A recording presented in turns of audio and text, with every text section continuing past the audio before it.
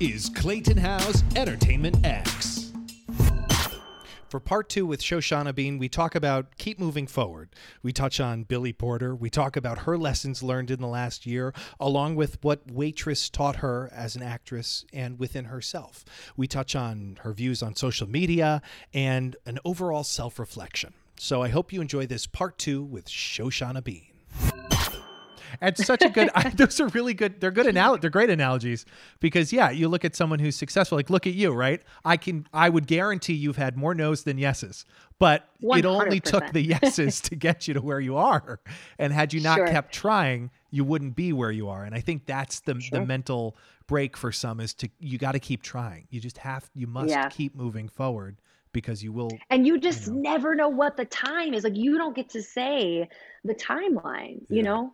I always think about like how interesting Billy Porter's trajectory was because it's like he was so big when he first got to New York and then just had this massive dry spell.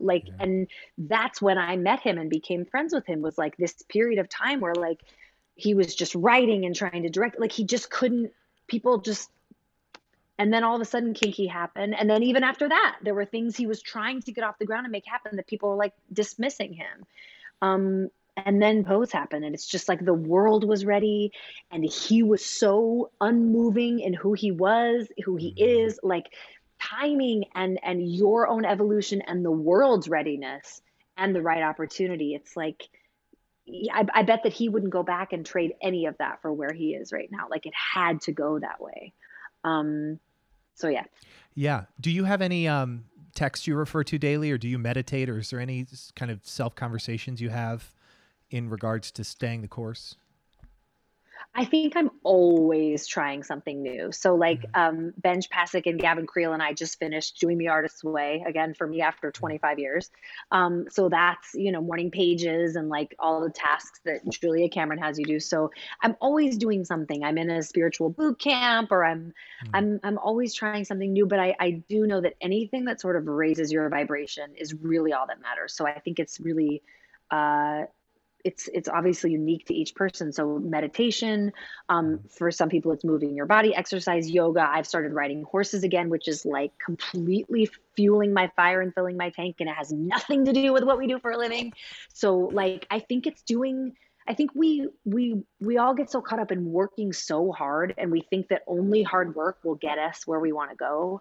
And I think it's really, if anything, if this last year has taught us anything, it's just like, do what you love and do what you enjoy, because if you don't, all the success in the world isn't going to matter. When you get there, you're going to miss it. So I think it's more about like being, I've learned to be just really in tune with my emotions because I know they're the guidepost of like, where my vibrations at and how productive am I? I can bang away at work all day long, but if I'm not in a great vibration, it's just all like for naught, So yes, meditation. Yes. Always devouring books about that, about,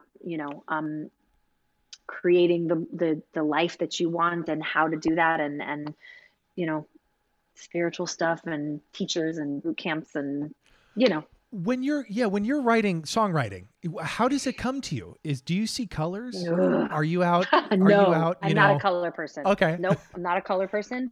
I am a storyteller first. I think that's by virtue of like musical theater. I think it's so ingrained in me that like, why are we singing this? What do we have to say? Who are we talking to? Why is it important? So it always starts with like a seed of a concept or like of a story to tell. So I think that helps and hinders me because I think that I stop myself from continuing to explore an idea if I deem it irrelevant or unimportant or not good enough, or I deem that it doesn't have the proper seed to grow. But I'm a lyric out person. It's rare that I hear a melody first. I usually have to come up with a concept and a lyric, and then I'll sing a melody. I'll just like riff on that idea. So yeah, it's a challenge because I think there was a chunk of time where like I was so playful in my songwriting that I could just write like multiple songs a day or during the week. And then I got smarter about songwriting, or I learned too much, or I heard too much. And then sometimes I feel like the knowledge is crippling because if it's not up to this standard, or if it's not this smart or this innovative, then I just shrink. So that's kind of Mhm. where I'm at right now, is like trying to push through the paralyzation and give myself the space to play like I used to. Um, because the more albums I've put out and the more songs I think are good enough, then I'll never let myself write anything that maybe I don't think is as good as that. So Mhm. that ends up in a lot of paralyzation. Yeah, no, it's another great point. It's the naivete of not knowing too much, and then you create, more. What was the Yes. what do you remember the first song you created? I'm pretty sure it was a song that I mean, I'm sure I just sang and made stuff up when I was little, but the Mm. actual first song that I think I co-wrote was with a girl in high school, and we wrote this song for the Diversity Assembly for Martin Luther King Day. And I don't even remember how it went Mm. or what it was called, but I think that was my first. I aligned with her because she had performed at an assembly prior to that, a song she had written. And I was like, that's incredible. Mm. She played and stuff, and I didn't play. And so we wrote a song together. And then we went to the principal and we said, we would like to perform this at the Diversity Assembly. And I think that was the first song that I like properly co wrote. Yeah. Is there a show that has taught you the most about yourself, or a significant amount? I think probably Waitress would be the most, because I think anything like Funny Girl or Beaches taught me, I think I knew about myself. I think they were easier to access because I was like, yeah, I get it. We're the same. Mm. Work first, everything else, if it gets trampled, so be it, you know? Um, Alphaba, I think, again, was just already a little bit inherent. And I think I was younger. I obviously was younger, Mm. and I hadn't explored true vulnerability on stage yet. I don't know that I ever, except for there were times when like emotion would take me over and I didn't have a choice, Mm. which happened a lot on tour. Um, because there was more freedom and space to explore on tour. So a lot more came up, and it was sort of like a way, it's almost like when you have to vomit, you have to vomit. You can't stop yourself from puking. Like, Yeah, that just and that's happens. how it would feel for me. Like, I Yeah. don't know what's happening. And like, I'd be sobbing my way through No Good Deed. You know what I mean? But it was never like a conscious choice that I'm like, Shoshana, you're hiding behind this character and this vocal. Like, Mm. let them see you. It wasn't, I'm sure it happened accidentally, but Waitress was the first time that I was challenged to reveal parts of myself that of course, the people closest to me know, but I certainly never, and maybe I had revealed in my own solo shows with my own solo music, Mm.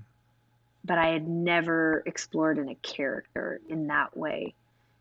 Of course, there were probably moments in Fanny Bryce that I dove deeper and shared more, but like, and same with CC Bloom, like opportunities, moments, but like Jenna just sort of like lives in that still vulnerable place. And that, I think I was scared because I thought like, oh fuck, I've been gone from Broadway for 14 years. I'm gonna come back and like people are gonna want me to do what I do, right? Like they're not gonna want to come here and see me withhold or simplify like that's not a logical conversation, right? That's a Mm. fear-based conversation, but that's what was going on in my mind.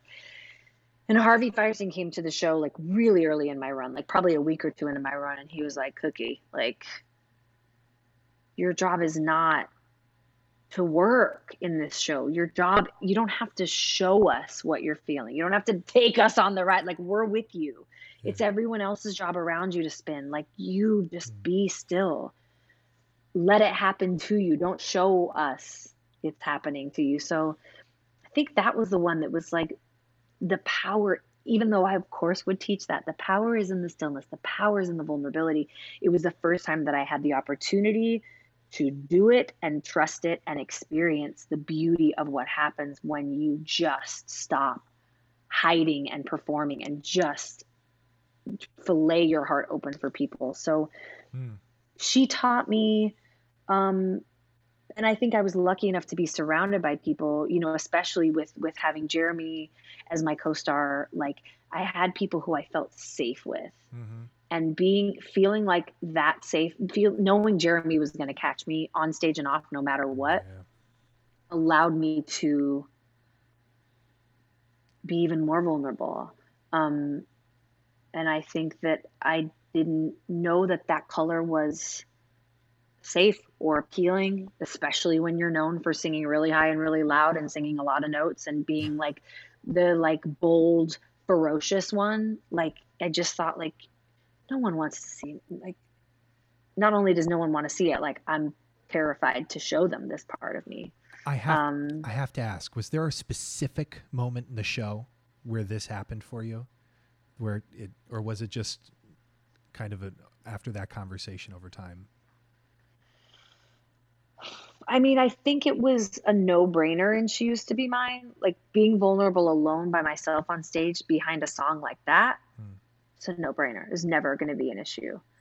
I think it was more, gosh, that's a really good question. I think after Harvey said that, I had a big conversation with a coach of mine, and she just doubled down on that. And she was like, the exploration for you is going to be in doing less and less and less and in the stillness. And I think it was, you know, you don't just throw someone in the deep end and say, swim, good luck. Like you have to give them some tools. So it took me some time to like lean into that and trust it more and more and more. I'm a feeler. So you can tell me the technique all day long, but until I feel it and realize like, oh, I'm in the pocket. This is what that feels like. Do you know what I mean? So I guess it maybe was when Jeremy came in. Jeremy and I got into a groove very quickly that cracked open another part of me. So I guess like the process had begun, and then with Jeremy, it was like, oh, this is the pocket. Okay. I love it. Yeah. I love it. Thank you. You have such great questions, and you are like, I am glad I'm caffeinated, honey, because you don't. We're rolling. Wake up. No. I know education is a huge part of what you do, and I can feel it in this conversation. You're a huge educator. And when I had my conversation with Billy Porter right before Pose on this show, same realization. He's such an educator. Everything is an education. I want to talk to you from the education standpoint. Are there any common pieces of incorrect advice that you hear thrown around in your field? No, not that I can think of, but I think it's becoming more common actually, that the conversation is just show me you, like just let me see you. And I just don't think that when I was coming up, certainly not in college, that was not necessarily encouraged. And I didn't think that at the time because I felt like I was really leaning into myself. But I think that again, in order to be transparent and vulnerable, especially in the beginning, people have to feel safe. Like if they break, someone's going to be there to catch them. And then you realize like there's actually nothing to be afraid of. Like out here is in the dangerous zone is the best place to be. Right, and then you sort of crave that feeling of like, there's no ground below me. There's no ground below me. Right. God, that guy who starred in Sound of Metal, he said something on Instagram the other day that I was like, that he was like, there's safe or there's vulnerable. You don't get to have both. Right. There's one or the other. Right. Yeah. But I think in the beginning, you got to be surrounded by people who are tender with you and who allow this bit. Like you got to feel safe to come out of your turtle shell because you spend the whole first part of your life creating the turtle shell because you're just like, I'm not taking those hits anymore. I don't want any more paper cuts. Like I'm bleeding to death. So then when someone says like, come out, you're like, don't you have a baseball bat in your hand? I need to feel like I'm safe. So I think it's just that. I think that educators can benefit from creating a safer space while pushing. I think it's safe to push and be safe and create safety. And but I don't think there's any misinformation out there. I do think, actually, I take it back. It seems that people are being taught that social media is crucial to their success. Yeah. That their numbers matter, that their engagement matters. And I think you can find cases to prove both sides. I think you can find cases to prove that like there are Academy Award winning actors who have no presence on social media. Never have, never will. There are Tony Award winning actors and actresses who have zero presence on social media, never have, never will. And then there's the opposite. There are people who have created an entire career that you and I both know based on being social media geniuses. Mm.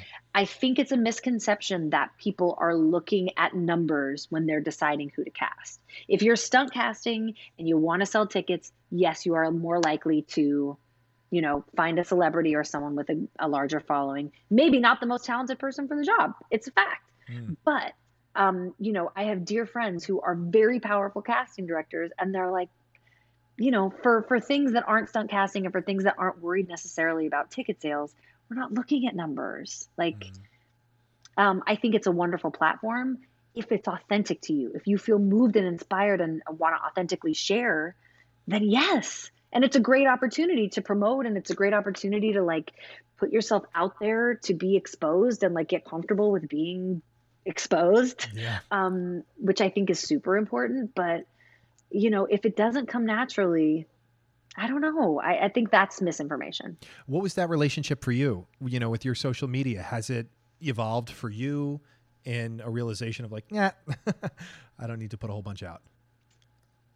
Yeah, I think it's a double-edged sword because I'm so grateful for it, for the fact that, like, as an independent artist, it is my platform. It is the way that I promote. It's the way I engage. It's the way I connect. Mm. I don't know what kind of a career I would have by virtue of ticket sales or album sales if I didn't have a way to promote myself on this platform, on Mm. these many platforms.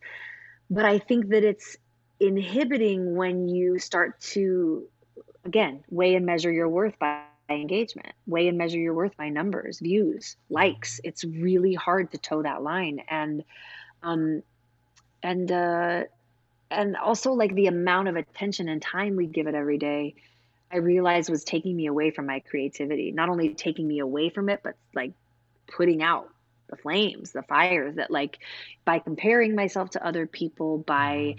just mindlessly losing an hour swiping to Yeah. only walk away feeling worse about myself and the world and art. Mm. So I have stepped away for a while because I just needed to recalibrate what is important, where I want to put my time, and how to just sort of protect my creativity and not be so influenced by what everyone else is doing. Thank So you. I think that it's up to each one of us to sort of police ourselves It in that is. realm. No, especially if it's not bringing you joy. Throw it out. Yeah, man. How have you gotten better at asking questions in I life? think I've always Yeah. been a good question asker, Mm. especially of other people, because I'm so curious about people and I just don't understand like getting to know someone without asking specific questions. Um, God, that's actually a fantastic question. There's so many like basic like questions that you get asked on these things, and there's just been some real zingers today, kid. Sorry Um, about that. no, I love it. Yeah. I love it because it makes me think. I think I've gotten better about asking questions of myself, and that's Okay. the most important thing is continuing to inquire within about like, well, why do you feel that way? And okay, if that's the worst thing that could possibly happen, why is that bad? Mm. And then why is that bad? And then what about like, so I think it's more being introspective and like really inquiring into why I feel the way I feel, why I'm concerned about the things I am, and what really matters. So, yeah, I've started asking more of them of myself, and I think, yeah, I've always been a question asker of other people, interested in getting to know people in that way. But yeah, I Yeah, guess that would be. it's so true though, especially when you have a thought that's bringing, negative or anxiety up. It's like, is this actually serving me? No? Okay. Correct. Then let's move on. Yeah. I And like dig down until I always, yeah. again, a metaphor, but like it's like if you're making a balsamic reduction, you have to like just boil it down, boil it down, boil it down. So I'm like, let's get down to like what the true root of it is, which is usually we're afraid of rejection, we're afraid of losing, we're afraid of what people will think. I mean, it's always that simple, but we mire that simple truth down with all of these other really important things. You know what I mean? Yes, I do. And you might have already answered this, but I do want to ask, during this time, are there any changes you've made that have increased positivity and decreased negativity? Getting off social media Great. has decreased negativity and increased positivity. Um, and what else? Really, again, being diligent about the awareness of, and then the question asking Mm. when I'm looking for approval, acceptance, my dog's snoring, sorry, Oh. and affirmation and from without, what we were sort of talking about Yeah. earlier is just like really getting clear. Um, the horse riding, the Yeah. meditating, being outside. I think we've all been outside this year more than probably ever, Mm. like intentionally been outside, Oh yeah. being outside and yeah, learning to like move with inspiration and intention as opposed to just like I said, I was raised by two like insane workaholics. So instead of just being busy for the sake of, because I realize that makes me feel important Mm. and necessary and vital, is like I'm very busy. So like I deserve what I have, and I deserve to be here because I'm very busy and I work very hard. And now I'm like, Mm. just like move with inspiration as opposed to like feeling like you have to. So yeah. And the things I read, I'm just conscious about what I ingest, you know? Mm-hmm. Yeah. I love it. In life, what's most important to you? Well, I think that it's changed in this past year. Work used to be the most important thing to me at the expense of all else. My health, my relationships, Mm. everything. It just was the most important thing. And I think that now, I think it's human connection. And I would have told you a year ago, I would have been like, I don't like people. But I think that I realized I was lying to myself and to everybody else. It's human connection. It's human connection. So whether that's like spending time with my family, or whether that's like connecting with an audience, or whether that's like coaching online, or, you know, a conversation with a guy in the grocery store parking lot, like Mm. it's human connection. And I feel like we've all realized that in the past year. So if I get to connect with Mm-hmm. humans on stage and make art, amazing. If I connect with them virtually as we're working on making a song together somehow, um, but that's it. Connecting with people and hopefully leaving them just that much that much turned up after I walk away, you know. Mm-hmm. Is there a favorite failure or apparent failure that has set you up for success in life? Oh God, I fail every day. I swear to God. I think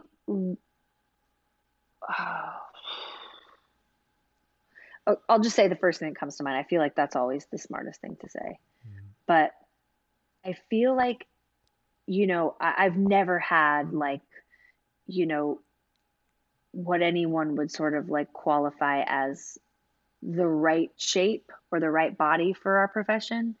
I'm not tall. I'm quite sturdy and you know, thick, voluptuous, whatever you want to call it. But Mm. you know, in college, it was so drilled into us that any sort of like to be a star or to be an ingenue or to work, you needed to be a certain way. You needed to look a certain way. You needed to weigh a certain amount.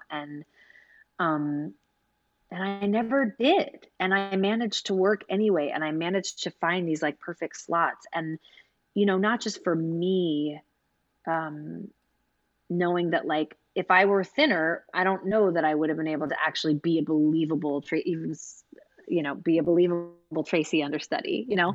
Mm. Didn't matter what size I was playing Alphaba. It doesn't matter. Her weight has nothing to do with her impact or her power, you know. And same with waitress. Like, does it really matter what size does it matter? Mm. And so I think that in failing to ever reach that elusive, you know, whatever, 119 pounds and whatever, I don't even know.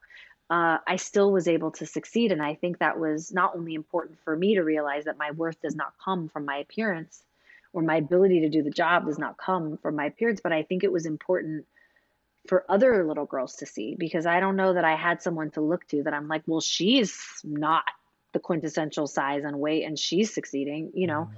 So I think in the times over the years where girls have said to me like, I saw you here or there and I thought she looks like me, like I'm not big but I'm not little, where do I fit? Do I have to get really big to be able to fit, or do I have to lose a ton of weight to be able to fit? So I'm not trying to make this sound like a more righteous thing than it is, but I think it's important that it's obviously not necessary because we can all push through all of that and be the first trailblazer. But I do think it's important to be like, I see that it's possible for me because that person did it. I think it's important that's why we're having all these conversations about visibility, is like, people have to know that it's possible for them. They need to know there's a place for them. Yeah.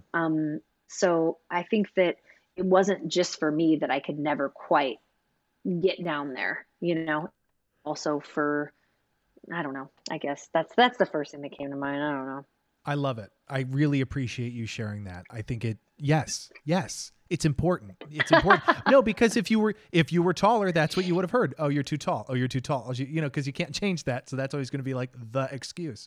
And I appreciate you sharing that, emotional journey and what that does for someone else who's listening. I mean, it resonated with me. It's going to resonate with other people, so I really appreciate that. Metaphorically speaking, if you could put a word or a phrase on a billboard for millions of people to see, does anything come to mind?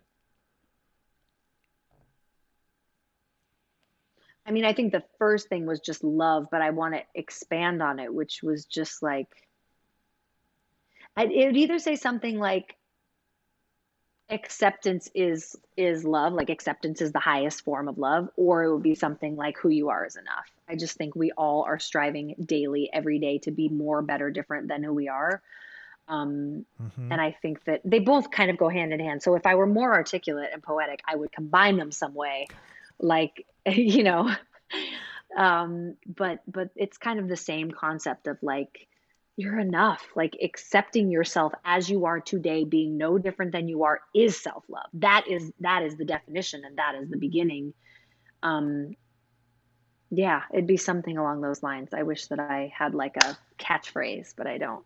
I mean, that is enough. So I appreciate it. I really appreciate it. You are quick. Shoshana, this has been a fantastic conversation. Before we wrap up today, is there anything else you want to add, upcoming, looking towards the future, anything else that comes to mind? No, I got nothing. This was just Great. such a joy. What interesting, challenging questions. I'm like, I couldn't keep, my mind is like, could barely keep up with you. You're fantastic. Thank you for having me. Well, I appreciate it. Thank you so much. Yeah, man. Take care. Ladies and gentlemen, boys and girls, Shoshana Bean.